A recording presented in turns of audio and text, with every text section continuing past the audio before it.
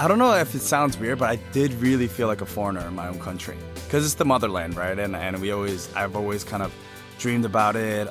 It's the food that I cook, and I realized I know nothing about Korean food. You're listening to the Taste Podcast. I'm Editor-in-Chief Matt Rodbard, here with Senior Editor Anna Hezel.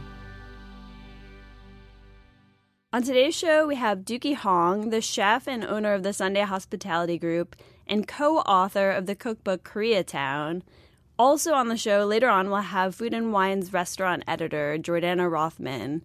But Matt, how was it catching up with Dookie, your co-author and co-conspirator? We were co-conspirators. We wrote the book Koreatown together about 3 years ago, and we really haven't been talking that much because he lives in San Francisco now. So he showed up at the office and we caught up. It was really fun. Yeah, your book came out 3 years ago now, so a lot has changed since then. All of the Koreatowns across the country, across the United States have changed a lot, I would imagine. Absolutely. It's amazing to see the growth. It's amazing to see the chef community embrace Korean food. I mean, like we talk about Atlanta, we talk about New York, we talk about Portland and LA. All these cool restaurants are opening. We also talk about how when we were doing the book and proposing it like 5 years ago to publishers, how it really wasn't embraced with open arms as much as we thought. And now there are a million cookbooks about Korean food. There are a few out there. I like many of them. I think more Korean cookbooks is a good thing. Well, hopefully you guys have another one in you. I don't know. I think we do. I think we'll see what happens. Here's Matt talking to Dookie.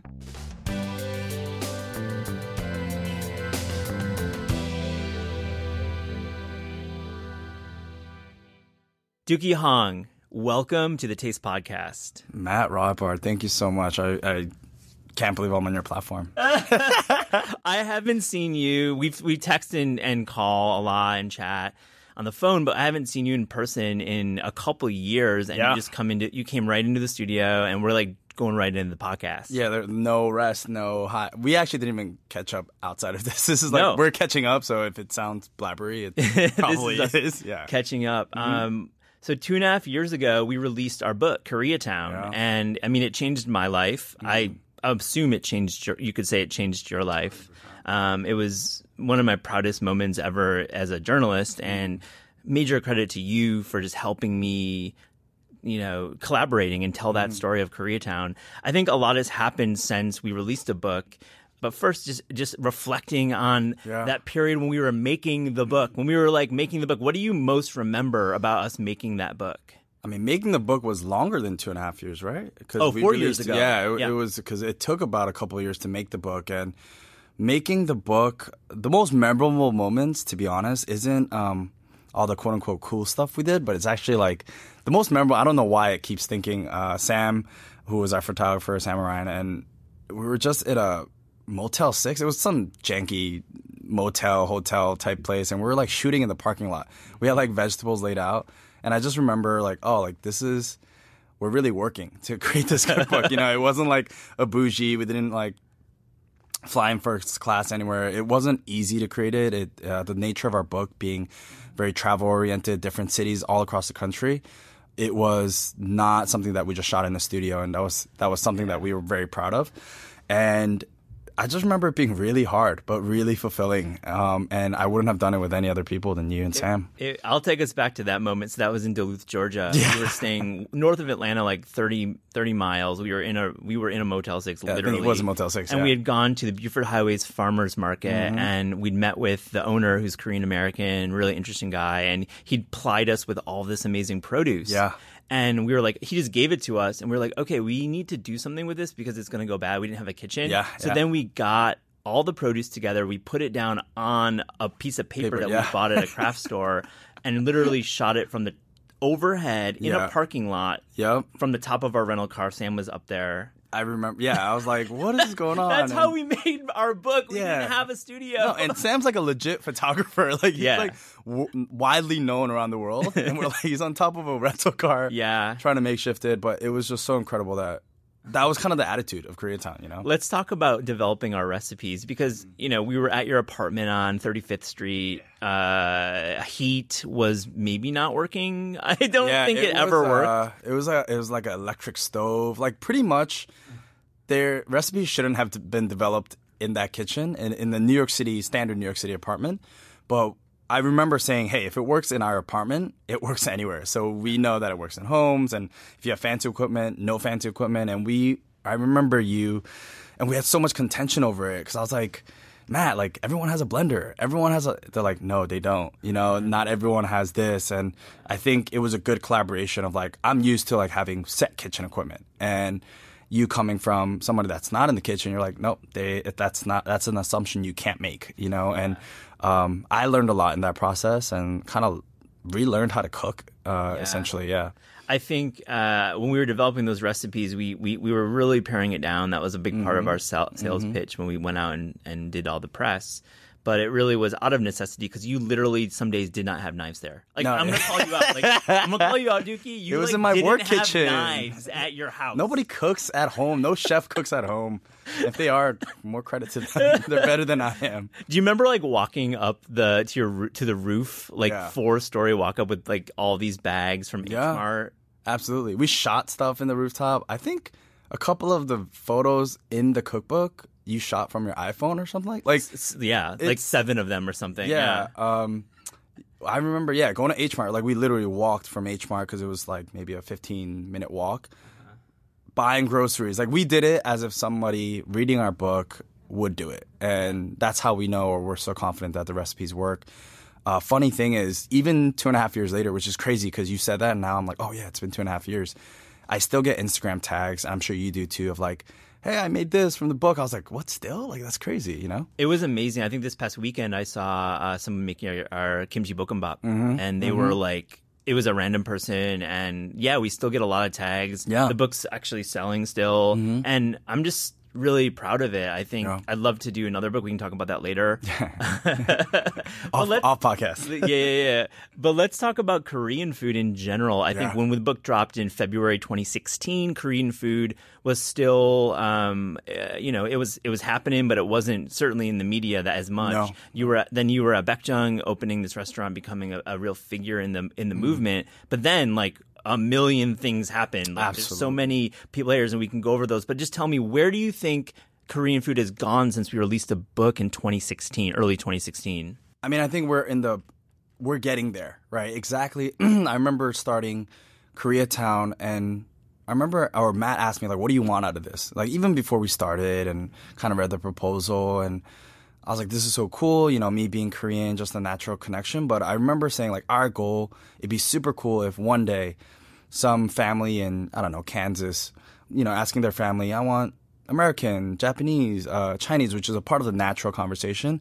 I would love Korean food to be a part of that option. And I really feel like it's getting there, and we've, in the making of the book, learned so much. I was like, I didn't even know. Madison, Wisconsin still is a very memorable city to me. I was like, what is Chef Tori doing there? Like Tori Miller. Yeah, Tori Miller, incredible chef. And he's doing Korean food in the middle of a place where I was like, what's going on? And I think it's getting more normal, and Korean food is not some exotic foreign cuisine or language anymore. It's people kind of have a taste of it now. And like you said, there's a whole revolution of Korean chefs or Korean cooks doing cool things now. I just want to shout out a few of my favorites. We've got the crew at Adoboy in New York, Ellie and JP. We've got Her Name is Han, also in New York. Kwang O at Baru. We've got Cody and Jaeyoon at Heirloom Barbecue Market. And of course, we've got David Chang opening Major Domo in Los Angeles, which I think is going to be probably a Restaurant of the Year candidate. Yeah. I haven't made it there yet, but what he's doing is clearly Korean. It's his most Korean restaurant. What are some of your, on top of those, favorite or just memorable Korean meals or chefs around the country? Yeah. I got to shout out some West Coast people, I feel like. Definitely. Now. And it's so crazy that all the people that you've mentioned, I'm so blessed. And I feel like we're so blessed that we can call them friends, and through the process of the book and just being on this platform. And the common connection is that we enjoy Korean food and enjoy cooking it. And I would say a lot of the West Coast chefs, even in San Francisco, I mean, my idol is Chef Corey Lee and kind of what he's done in the fine dining world, injecting kind of Korean food in a place where it's not so normal to be in, I guess, but he's made it so beautiful.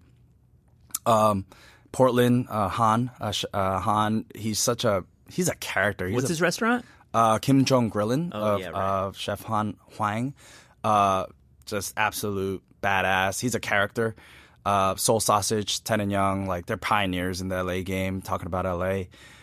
So many. And I just feel like we're like, wow, like I'm not saying we started it, but we've at least connected here and there. Yeah, we didn't start it. You didn't start it. Of course, a lot of these folks had been cooking, but I think what Koreatown did is we documented it in a really important moment when it was really rising, and we traveled the country, and we weren't just talking to celebrity chefs, but we were talking to like ojimas around the country and talking about like how they cook Korean food in America. Oh yeah. And now, like 2.5 years after release of our book, it's clearly people know tenjang jjigae. Like people make it at home. Yeah. We get it pinged on our Instagram all the time. I feel like if there was, it's like Chinese food. I mean, I'm in San Francisco now, and that's kind of where like Chinese food started in Chinatown.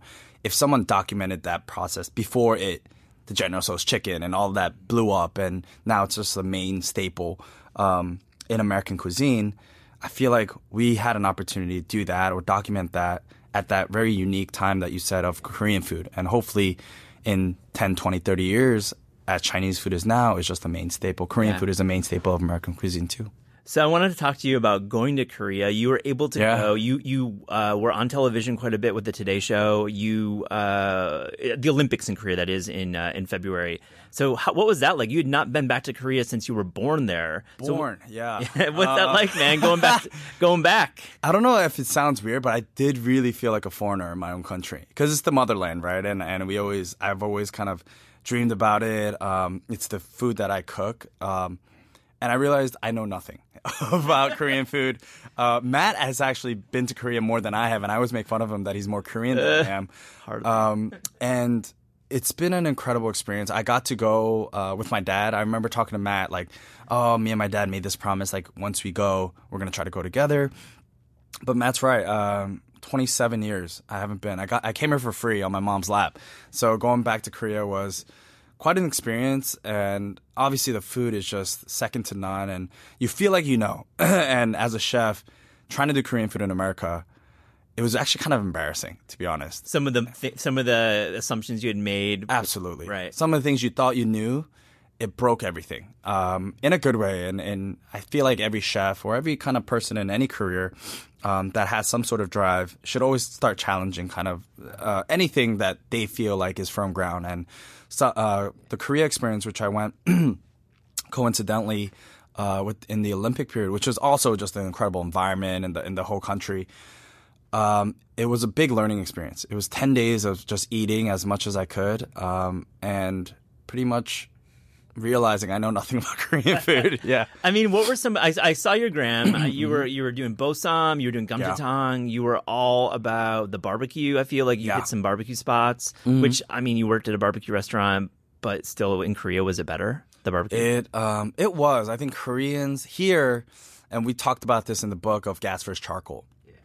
Gas is normal here just because of the high rises and like the whole laws. Korea doesn't really have that. Charcoal is more normal. So to not have charcoal is like very rare. So honestly, any meat tastes really good because it's kind of like cheating. It's like the MSG fire of like Korean meats or meats in general. And I feel like just having that meal was incredible. You're right. I've done barbecue for almost 3 years, two plus years. And going to Korea and just eating barbecue. It wasn't just barbecue, but I love meat myself. So just kind of seeing what it's about. Eventually, obviously, my goal in San Francisco is to open up a Korean barbecue restaurant. So it did help. But once again, the fermentation. I think we talk about it in the book a lot. It's the foundation of Korean cuisine. And seeing how it really works in any format. Obviously, the changs, the kanjang, the gochujang, which is all the basis for sauces and stews, but even like lightly pickled stuff. I didn't know Korean food had a delicacy to it. You know, that it's not always about this pungent, fermented, like kimchi, like spice, or this deep layered fermentation. It was also, this beautifully lightly pickled or lightly fermented namul and greens and like a perilla leaf. Yeah, and nothing crazy. You're like, oh, I could have done that, you know, and it works. It works beautifully, and I think I appreciated that, and I think that's where I kind of saw the finesse of Korean food. What was a dish that you had in Korea that you'd absolutely never had anywhere? You'd never experienced it in America, and you were like, wow, this is amazing. Jeju black pig. I think what we talked about. I remember when I operated the Korean barbecue. Jeju Island, want to say what that is? Yeah, Jeju Island is, I would say most accurately, the Hawaii of Korea, right? So it's a remote island known for their oranges or their tangerines, but also their black pigs, which they raise. It's their Berkshire, it's their Kurabuda, whatever you want to call it. Super meaty, almost like you're eating beef. And the flavor alone, just a little bit of sea salt is enough. And I remember everyone hyped it up, right? And usually when you hype up food, you're like, whatever. It's a letdown, right? Yeah, and honestly, Jeju Black Pig is like, damn, y'all didn't hype it up enough because I want to bring it back to America, but obviously you can't. Did you go to Jeju, or were they importing it? They're importing. Seoul? So even in Seoul, they get it from Jeju to get it. But yeah, I would have loved to gone. We had a really tight schedule, but I think Jeju Black Pig was one of those things, and I ate it in this house. Like literally, Time and Sports Illustrated followed us. We probably had to walk like 30 minutes into. We got dropped off and had to walk like 15, 20 minutes into this house. One lady operates it. One grandma operates it, and it's on a stone slab. It was just, and then the kimchi on the bottom, all the pork fat dripping down, kind of what we've always had. Different level, man. Was it like Different a bossam then? It was barbecued pork belly, so no seasoning, no marinade or anything. Just really good quality pork. And all the accoutrements, the kimchis, all the pickled, the lettuce, the daikon, and you're like, wait, I've had this before, but I'll also never had this before. Yeah, you know, it was awesome. Mm-hmm. Let's talk about San Francisco. So you left New York. I was super bummed, but you were like, I'm just going for a few weeks, gonna open up this fried chicken thing and be back. Yeah. And I haven't seen you in I mean, I saw you in San Francisco, but I haven't seen you in New York in like a couple years. Mm-hmm. You're living there full time. Yeah. So what drew you to the Bay Area, and what made you stay? Because you're kind of there now. It seems like, which is very weird. Matt, you're a New Yorker. I consider myself a New Yorker. I still love New York. I've recently, San Francisco, I've kind of come around like, oh, it's like my second love. It's my second city. It's another second home for me. And it wasn't honestly, I want to go to Bay Area. It was, I want to leave New York. It could have been any other awesome cities in the United States. I had a chance kind of dinner, and I think all my kind of opportunities and relationships are always like never planned. I'm like not that smart to be like, oh, like mastermind this and plan that. I met Andrew Chow of the Boba Guys, and we just had a meeting. A mutual friend was like, hey, you guys should connect. You guys are like, cool. Like you guys will get along. He asked, hey, like, what do you want to do next? Like, you did the Korean barbecue thing. I said, dude, honestly, half jokingly, half really serious. Like, I just want to fry chicken out of a window and just not worry about life, And he's like, you actually could do that if you wanted to. He had a kitchen, and he bought a space. He runs a bubble tea shop, so no need for a kitchen. He's like, if you want to do it, cool. If not, cool. 3 months after that dinner, I was in San Francisco. No contract, just a handshake deal. And I think even he was surprised that I was there. So, oh, shoot, you actually came. Okay, yeah, go to the kitchen and cook.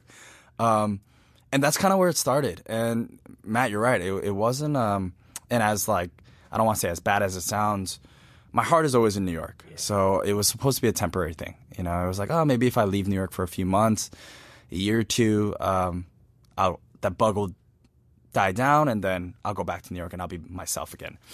But I fell in love with San Francisco. I really fell in love with California and everybody there and how they embraced me, even with all my faults, and I messed up a lot. Like, it's so... Well, it was tough. I saw you, I talked to you a few months after you opened up the little spot on Fillmore, and I felt like you were in the weeds, and it was tough getting the chicken right, and, Yelpers were serious assholes, man. I love Yelp. They were assholes honestly, to you. To be honest, I actually don't... I'm not one of those chefs. Yes, but I don't read a lot of Yelp. Yeah. But Andrew would very nicely screenshot them to me, all the negative comments. But I honestly need that, to be honest, because I need to push it. I've never struggled with I never thought my product was the best. But when Yelpers tell you, and yes, there's some crazy Yelpers that you gotta ignore, but there's certain, at the end of the day, they're your customers. And it was bad, to be honest. The first few months, I was trying to be something that I wasn't. I was trying to cater to, I think they want this, henceforth I will cook that. It wasn't more like, hey, I believe in this, and this is really delicious, and I know people will like it. So, yeah, the first month and a half was an incredible challenge. I think I saw you kind of in that period. I was just defeated, and there was a lot of shame element, embarrassing element, but it was over a weekend where I just changed the concept, and the beautiful thing about not being in a structure or corporate setting and technically being your own boss is you have flexibility and mobility. So if I didn't want to sell fried chicken that coming Monday or Tuesday, I didn't have to, right? Because I report to me, right? And I did. I stopped and turned it into a snack shop. And that just took off. Yeah, and what were some of the dishes that just really took off? Because you got a lot of great attention, and the food was, I tried the food; it was really delicious. So appreciate honestly. it. Yeah. But what are you serving there at that spot? At this spot at Sunday Bird right now, it's a really fun snack menu, all small items. I would say everything is within very personalized, very personal sized. The hottest selling one is our popcorn chicken with fried rice cakes, which popcorn chicken, I didn't know, is a very classic combination of bubble tea and it's a bubble tea shop. Every bubble tea Taiwan, shop has common, a popcorn chicken. Yeah. I did not. Andrew one day was like, "Oh, you got to do popcorn chicken." And I was like, "Bro, I have a degree from the Culinary Institute of America. I'm not making popcorn chicken." And he was like, "Shut up and do it," And mind you, obviously, he's the awesome guy that he is and the business savvy that he is. That's the most highest selling one. So I'm so humbled every time I see it. I was like, I really don't know anything.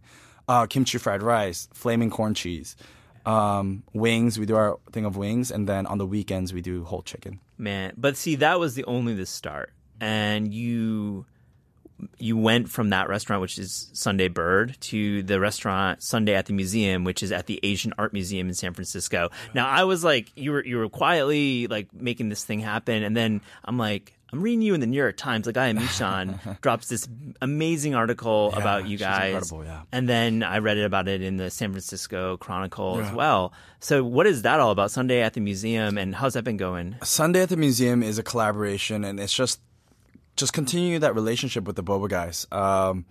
Andrew and Ben, who's the other co-founder of Boba Guys, and we partnered up to do the food and beverage program at the Asian Art Museum. Asian Art Museum itself is going through this huge, it's very publicly known, $90 million, something crazy transformation of the building. They're building a rooftop bar. They're really, and I feel like this whole trend of museums really focusing on their food and beverage program is not something new. Untitled at Whitney, Flora Bar, obviously in amazing C2, restaurant. Yeah, in C2 at the SF MoMA. It's not something new, but everyone's just upping their game. I don't know if all the museum people had a meeting. It was like, hey, let's all up our game. But we came in just to inoculate kind of some fresher kind of take on food and beverage. Asian Art Museum now is the first. I heard from somebody, probably some PR person, was saying it's the first museum in America that sells bubble tea or boba, right? So even just to be a part of something like that is incredible. Sunday at the Museum itself is the restaurant portion of Asian Art Museum, and we serve just fun things, fermented jasmine tea leaf salads. It's not Korean, but there's Korean elements, kimchi fries and all that. So we have fun, but overall it's a very approachable lunch menu. And so you do lunch, and that's kind of Pan-Asian, and then you do a dinner service? We do on Thursday nights. One night only, yeah. So dollar oysters. That's smart, the one night only. Well, the museum is only open at night for one night. So I wasn't the genius behind that, yeah. People line up for it, right? Yeah, it's the response. I've always ran out of oysters every time. Oysters, we do some bossam. I get to stretch it a little bit there where the clientele after 6 p.m. is a little different than your 11 a.m., 12 p.m. clientele in the Civic Center. So we have a lot of fun. Chinese sausage fried rice cakes. We have a lot of fun, and a lot of people like our Thursday night menu. And this is all building towards, you mentioned it before, but opening a barbecue restaurant in San Francisco. Now, we went there for our research for the book long ago. We went out with Stuart Brioza. We met with Corey as well, Corey Lee. But, I think the statement was that, not from us, because we love all Korean food, but the statement was like, there's not great Korean food in San Francisco. Yeah. We heard that refrained often. Do you agree now that you live there? And what will you be doing with this barbecue restaurant when you open it? I definitely agree. I feel it more. I feel like one of those San Francisco people that we talked to a few years ago saying like, oh, why are they complaining? It's like whatnot. And I realized we're really spoiled in New York. The LA people are super, super spoiled. I know people that won't eat and save it and just do a quick trip to LA to eat. They go to LA for Korean food. And honestly, I completely understand it. And it's not a bad thing or wrong. I just think somebody hasn't done it, right? And mind you, SF has some incredible restaurants. And there's an article recently how it's like now California is on par with New York, and for me, it's something that I want to change as a Korean American myself. And so this Korean barbecue restaurant is something that I want to do to just provide a need in that neighborhood that I feel like is void of it. It's not an ego play. It's not something that I'm trying to, transform the whole Korean food in San Francisco. We just want to be a place where people could get what I feel like is good Korean food. Good barbecue with sides. Yeah, good meat. And I feel like the banchan is always the side. Even in the name, it's a side dish. I really want to focus on the banchan too. And that being in itself a great meal. So we have a lot of fun things planned for it. Have you been out to Toysay in the Outer Sunset? No, I have. Yeah. What do you think about that? I wrote about for Savor, and Dan and I went, and I thought the food was like okay, but like it was such a cool super place. Cool. Yeah, super cool. And a lot of people go. It's packed, and it's one of those. It's a drinking environment, and it's a pocha. Yeah, and like you said, the food is the food, and it's the job. But no one's going there for some culinary thing. They're like, I need a drink. Give me my food to complement my drink, So it does the job, and it's a great place. Yeah. I feel like, have you ever thought about doing a pocha style restaurant in San Francisco? I just think that city loves to drink, and it's a party atmosphere when you're going out there. I mean, or are you sticking with barbecue? No, if the opportunity arises, I want to. I remember a few months ago, Chef Ed Lee came, a good friend of both of ours, and he was like, focus. He pretty much, he's a good like uncle mentor of mine, and he was just like, what are you doing? Are you going to do Korean barbecue? You're doing this museum thing. You did this fried chicken. Like, I've been hearing about your Korean barbecue thing. Are you going to do it? And he's calling you out. He's he like, did. And do the barbecue 100%. And I loved it. And it actually did. It kind of set me straight. I was like, you know what? I'm going to do barbecue. Next thing I do, full focus, going to be barbecue. So what's the like unofficial, off the record, though on the record, because this will be here forever, timeline for when this will open? I think I learned from you to never say a timeline because it will never pan out. But sooner rather than later. Do you have a lease? Can you say that at least? I do not. No. Okay, so I mean we're looking at Spaces is probably the most. Yeah, it's I mean that market, even more than New York, is just so hard to find a. I picked a good city, I would say. I mean, but like, do you want to come back to New York and you want to open here? I mean, I feel like you have so many friends and fans here in New York. If you're cooking Baekjung, you left, but you left a lot of like kind of hanging because you just like bounced out of town. Yeah. And people are like, man, where's Dookie? Oh, he's in San Francisco. Oh man, Are you going to open here in New York at some point? I really do. I really want to. And we talked about it. No matter where I go, New York will always be home. There's no city that I'd feel this comfortable in, even if I'm gone for years or months or whatever it is. Absolutely. That's the ultimate goal. And I don't want to say nothing else matters, but I would say nothing else matters. Then eventually, however long in my career, I would love to have a restaurant in New York City. I think you will. I mean, you've got such a long career ahead of you. Well, thank you, Dookie, for joining the Taste Podcast. Really appreciate it. Thanks, Maddie. It's been awesome.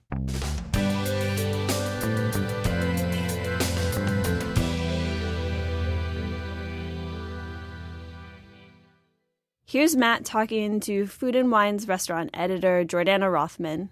Jordana Rothman, welcome to the Taste Podcast. Thanks for having me. It's like so cool to see you. I haven't seen you in a little while, I and know. we're just going to catch up today. I wanted to talk to you about a lot of things. You have a really cool role at Food and Wine. You're traveling 30 to 40,000 miles a year.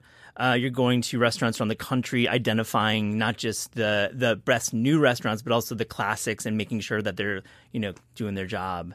Tell me, how has it been? You've been at Food and Wine for a few years. Is this job like very, very tiring? It seems like it's a very, very tiring job. Oh, gosh. First of all, I should say, like, this job, restaurant editor at Food and Wine, it's like in many ways the job that people like you and I do the work that we do to like maybe one day get, right? Like it's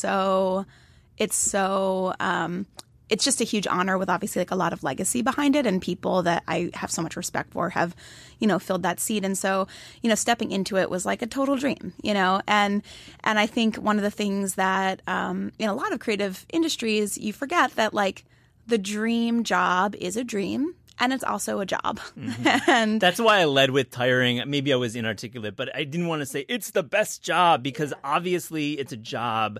But I think you really have a lot of elegance and grace when you talk about your role because it is a dream job, and you just said that. We do build for it, but really it's a lot of work. It's right? A lot of work, and I think it is. First of all, it's a lot of work, just this sort of logistics of the work in terms of, the travel is really significant. And actually, I was just chatting with my friend and colleague, Bill Addison, who does a similar work for Eater. We talk about this all the time because, we call ourselves road people and, only road people understand road people. And when you're in that frame of mind, you can kind of only reach across the aisle to other people who understand the strange disorientation of living out of a suitcase for an extended period of time.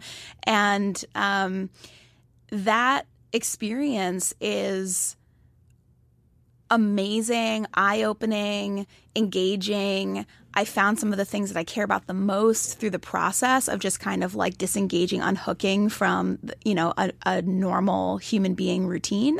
But at the same time, there is a toll that it takes, both just like physically, because like, oh my God, like you're eating 1 million meals a day and it's crazy, but also just that emotional experience of really like, losing your exoskeleton in a city so that you can, kind of connect to its rhythms and its identity and open yourself up to like the very specific imprimatur of a city and its chefs, and you have to lose a piece of yourself to really connect to it. I love how you said that. You have to lose a piece of yourself. You can't be the New York City editor. No. You have to kind of dissolve into the ether. I've done this work myself where you go to Houston and you have to go to like either you're going to Justin Yu's restaurants or you're going to a taqueria, and you just gotta open your eyes. Exactly. And I think that, you talked to me about the sort of splitting the difference between, the classics and the new stuff. And you can't just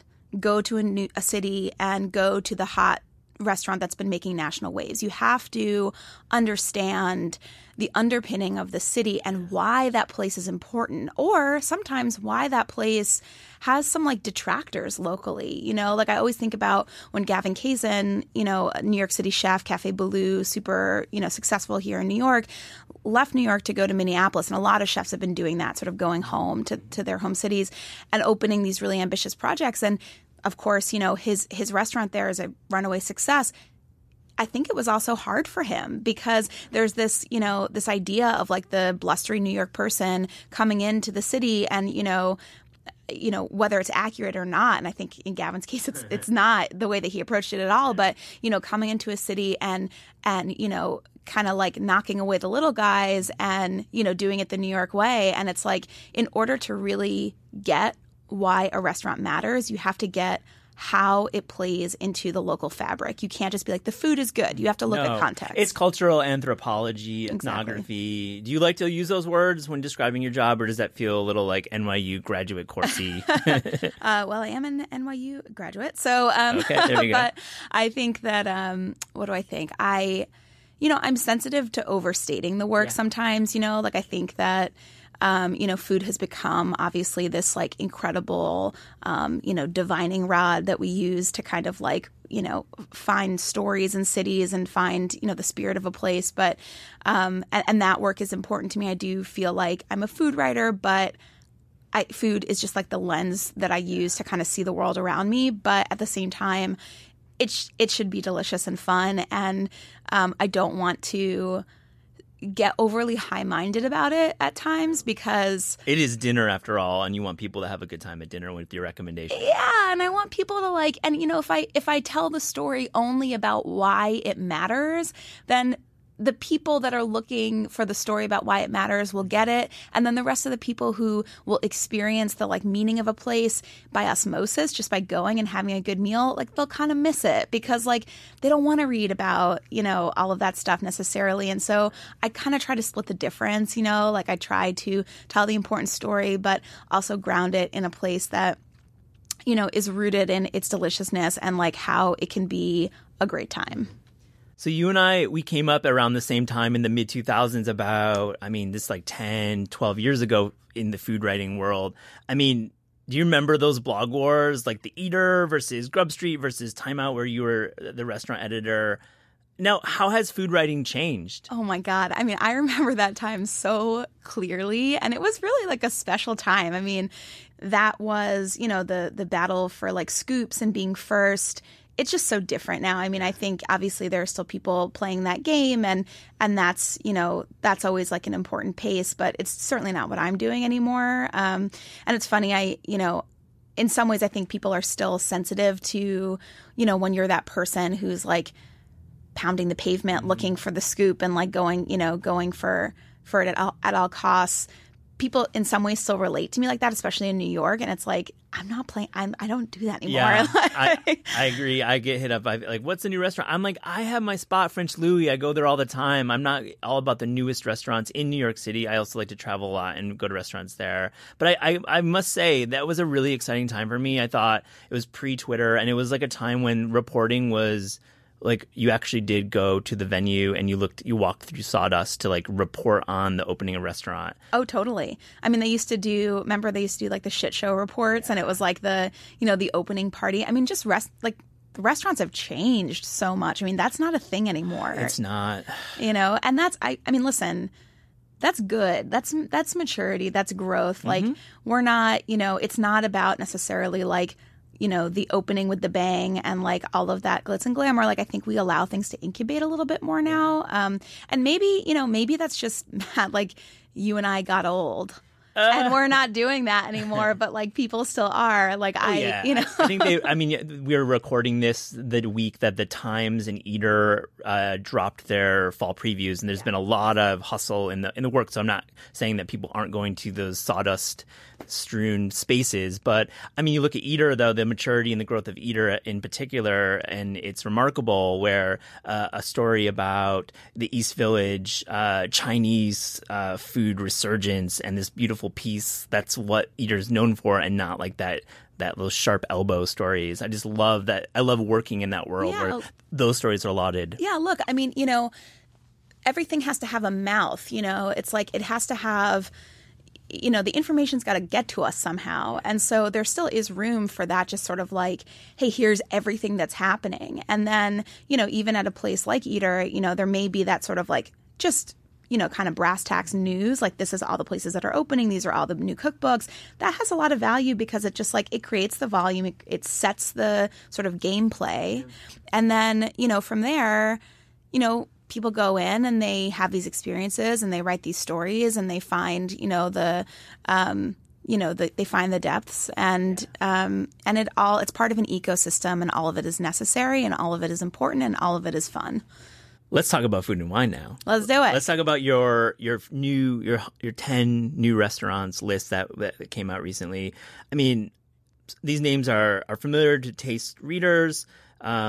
Remarkable. Rima Sale at Reams in Oakland, Jamie Malone at Grand Cafe in Minneapolis, Jennifer Jackson at Voyager in Ferndale, Michigan. 3 very, prominent and empowered women in their communities. I mean, were you looking to put one more women in the list? Were you looking, or was that just how it shook out? Well, so I should say I research 2 lists at the same time. So the list that you're reading from right now is actually our 2018 Restaurants of the Year list, which can be read as sort of a best new list. And then the other list is the best new chefs list. And that is not a new restaurants list, although often there are new restaurants reflected on it. That's about the experience of the chef. So one leads with, the identity, the person, and the other leads with the place. That distinction may be a little bit narrow, but I see it, as sort of, the food on the plate versus like the night out. Was I looking to put more women on it?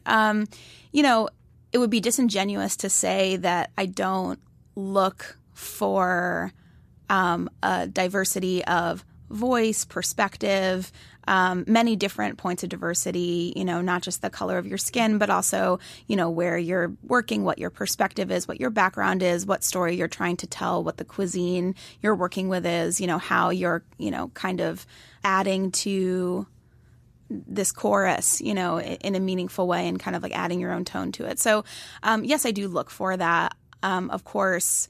But I think, I don't know, for me, it's really important that I try not to put such a fine point on it, only because I feel like when you say, like, look at all the diversity, you're kind of like just part of the problem. I agree. And you weren't framing it that way. I'm being blunt with it because I'm definitely being blunt intentionally because I think the end user of your publication, the one picking up at the Detroit airport, where the 27 newsstands at the Detroit airport times that by, and people read your magazine at the airport, so let's get real.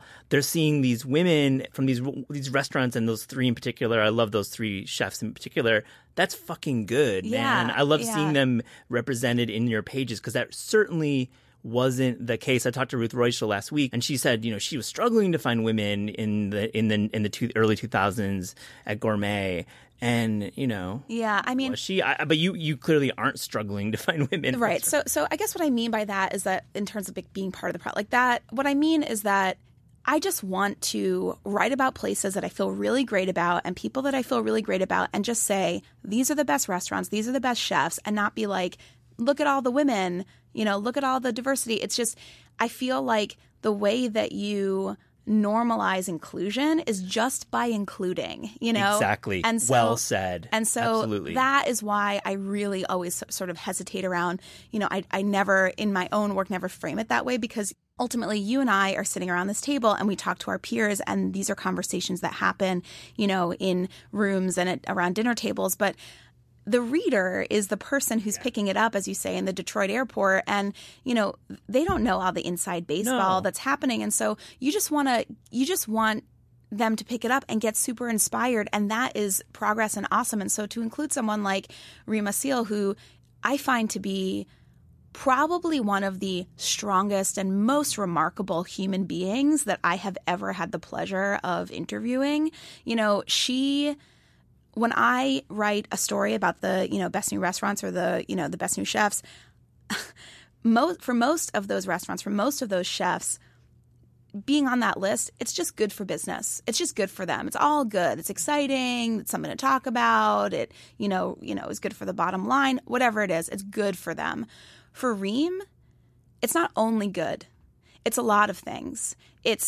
I think, she feels honored to be included in these conversations. Obviously, she's doing amazing work. She keeps her head down. She's incredible.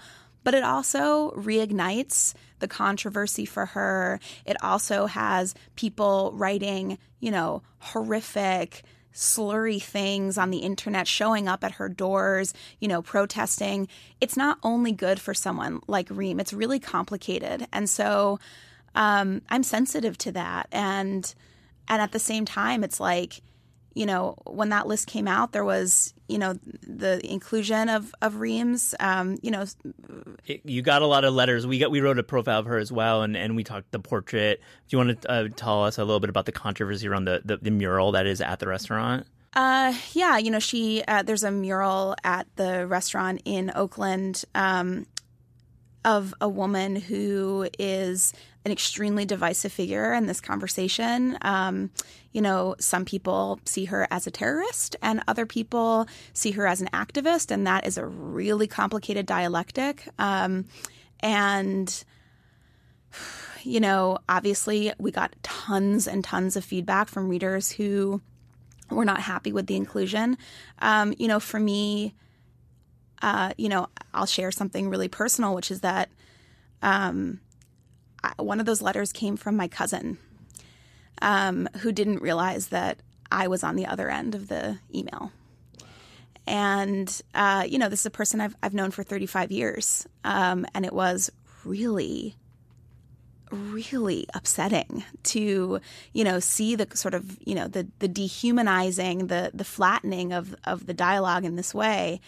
This is something I haven't spoken publicly about at all, but, I responded to him because I felt like it was clear to me that he didn't know that I was on the other end. He had, sort of read about it, copied and pasted something and sent me this note.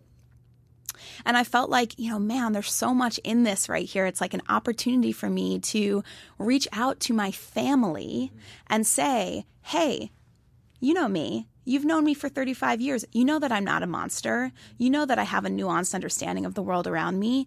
You know that, you've known me as a person who has, dug my heels in the sand for stories and for people that I believe in, that I believe are worth telling. So maybe there's more nuance to this than you are willing to look at when you copy and paste this, this letter to me, admonishing, this choice. And it was a super interesting dialogue. I'm sure you get a lot of, stick to food. Food is not political. Well, okay, like food is actually like the most political thing that you do every single day. And, it was really interesting. And I think ultimately for me, and I think for a lot of people that I respect, making space in our work for marginalized voices is like vitally paramount. important. It's paramount what we do at Taste. I mean, it really is. It has, and you're doing amazing work here as well. And I love reading so many of your stories. I mean, they're so like rich and nuanced, and I really respect what you're doing here. And it is, it's not optional. It's not a lark. It's not a moment.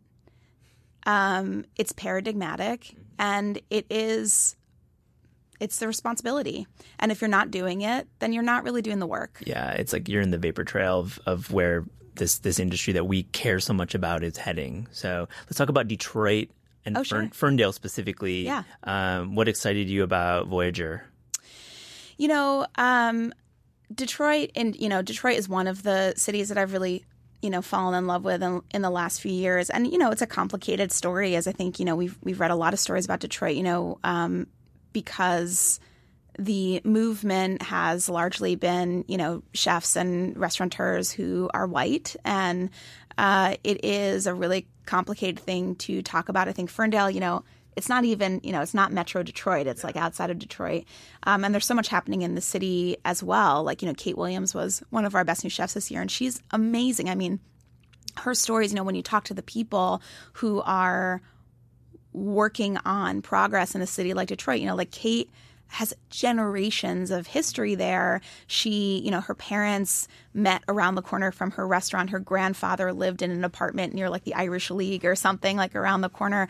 And so, she's one of the city's own. And it's just as with Voyager itself, these are opportunities to see the city through the people who love it best and who are creating services and amenities and things to be proud of within this rapidly changing city. I feel similarly about St. Louis. I mean, St. Louis was I feel like I've spoken till I'm blue in the face about that city. But, my favorite thing is to go to a town where I actually don't know anyone. Mm-hmm. And in St. Louis, I literally did not know one single soul the first time I went there. Like, literally not one person. I called Danny Meyer, and I was like, hey, do you want to come to St. Louis with me? Because I need to do some scouting and I don't know anyone there.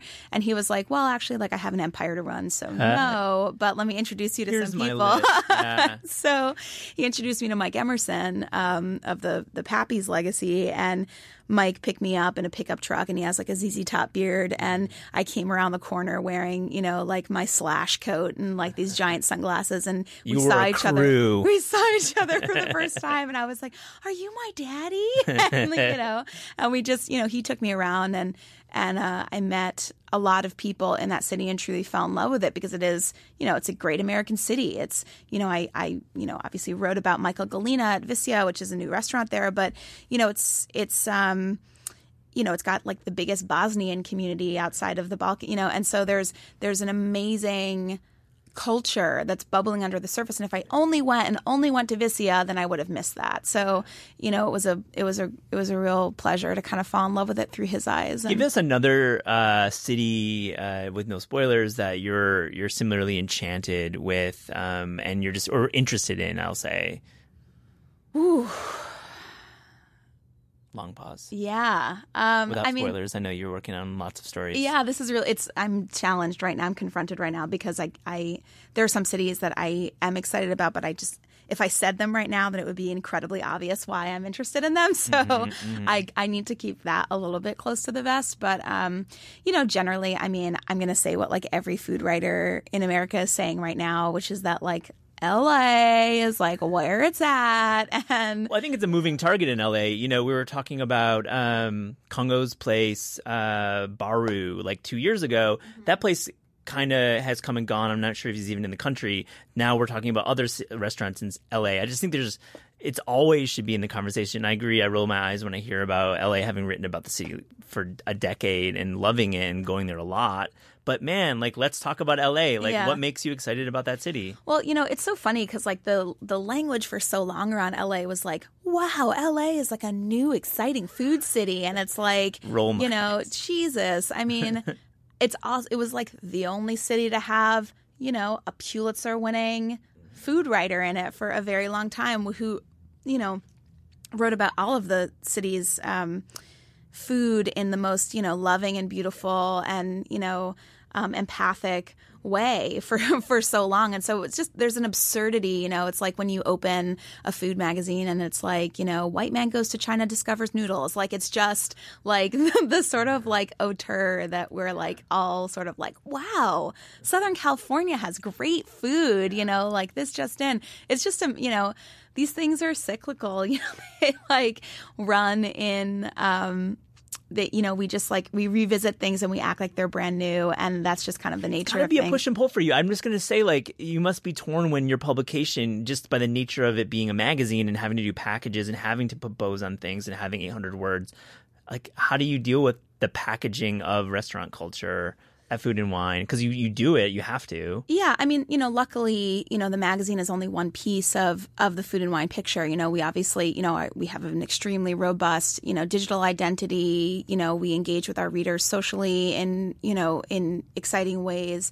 And part of it is that, you just have to think like, okay, like what goes in the magazine is going to be this, beautifully sort of polished, sanded version. And then, we're going to throw people online so that we can tell like the, more fleshed out kind of multidisciplinary, version of what we found along the way. And, of course, there's, you kill a lot of darlings in the process there because you just want to tell so much. I mean, I literally just wrote this story that was, I went on a road trip through Appalachia with this chef, and I was supposed to file it at 600 words. I filed it at 1,300. I shot it myself. I had so much to say and learned so much on that journey. I mean, it was like prime.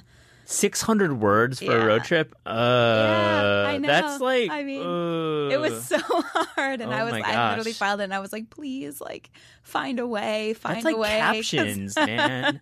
I feel for you because the magazines are what they are. There's finite word counts in them. One of the cool things, though, is that, just talking about how things things are a pendulum and cyclical and come back. I mean, we just came out with our September issue, which is our 40th anniversary issue at Food and Wine. And for it, it's like this, it's kind of a special edition issue. And, we went back and looked at 40 recipes, one per decade of the last 40 years of Food and Wine. I thought it would be really cool to do like a quiz so people could guess if it was like a new recipe or an old one, because, we'd spent a ton of time in the archives just like flipping through a million years of history. And it was like, oh yeah, like this, ceviche bowl from 1985 would be just as relevant today. And, our minds can't contain it. We're like goldfish, It's been so fun. Yeah. We write at Taste, obviously write about home cooking as you do, not just restaurants. I got to ask you about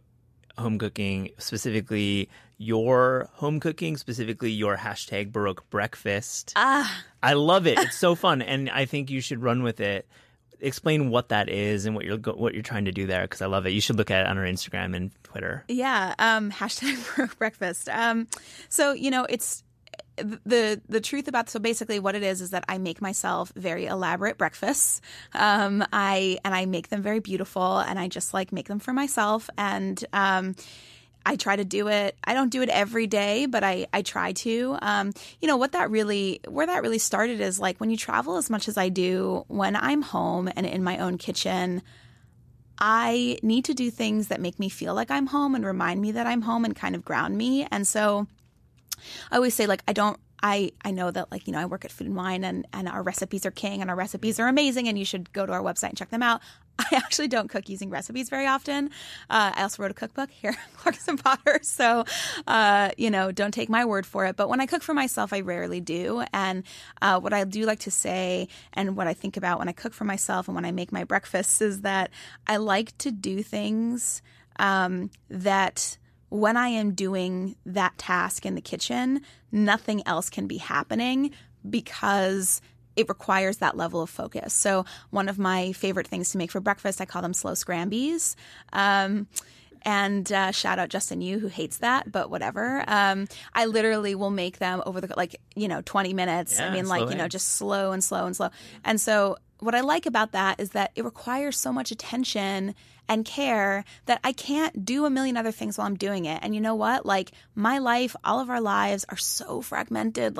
We're always just in a million places at once.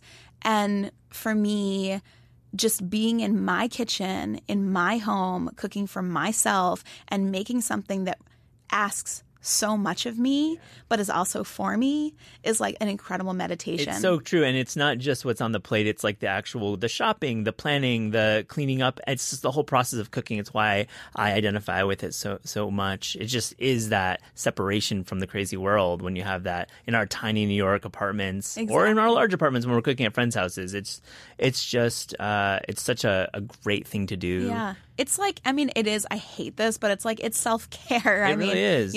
And breakfast is also, even when I'm in New York, I'm frequently still out at restaurants at night. So breakfast is one of the only times when I really have a stretch in my home and it's quiet and it's just mine. And it's just become this thing that, and the hashtag is really just kind of my way of keeping track of it. So I can go back and look at the things that I've eaten and the ways that I've taken care of myself. And, I just really value it. We're going to do a story about my breakfast and Food and Wine in the next few months. So look out for that. The funny thing is that they wanted to run recipes with it. And I was like, there are no recipes. I don't know how to make it. It's a hashtag. It's a vibe. We ask all of our guests on the Taste podcast. I know this is special because you have written a cookbook, but give us your dream cookbook project that you would author. Oh my God. Yes. Okay. So after I did tacos with Alex Stupak, which continues to be basically the thing that I'm the most proud of in my whole career. Not just the work itself, but also the relationship with Alex, who is an incredibly special person in my life. I respect him more than any other chef. He is a remarkable person. And everything that I know about that culture and that cuisine is a gift from him.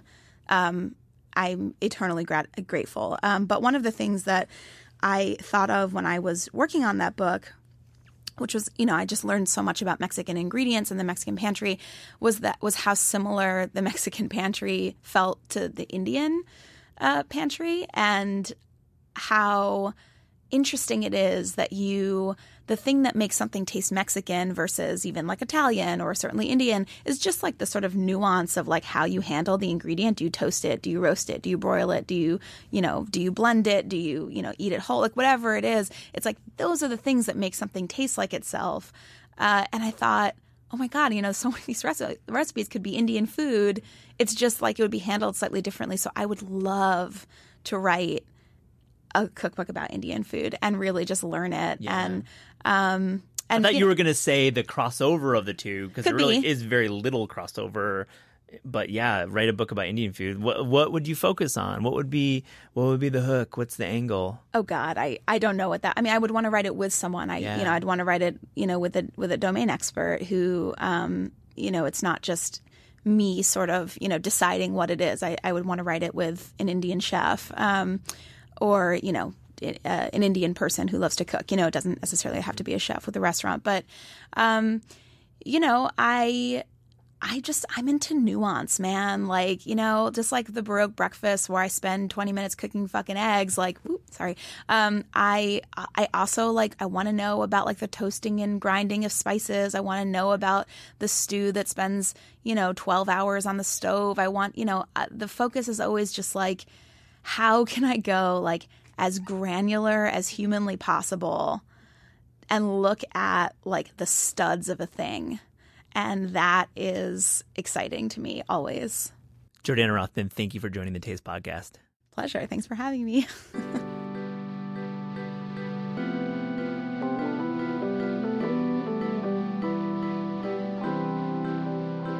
The Taste Podcast is hosted by Matt Rodbard and me, Anna Hezel. The show is produced by Gabrielle Lewis, studio recordings by Pat Stango, theme music by Steve Rydell. Interviews are recorded live at Books Are Magic in Cobble Hill, Brooklyn, and at Penguin Random House Studios in Manhattan. Visit Taste online at tastecooking.com. Thanks for listening.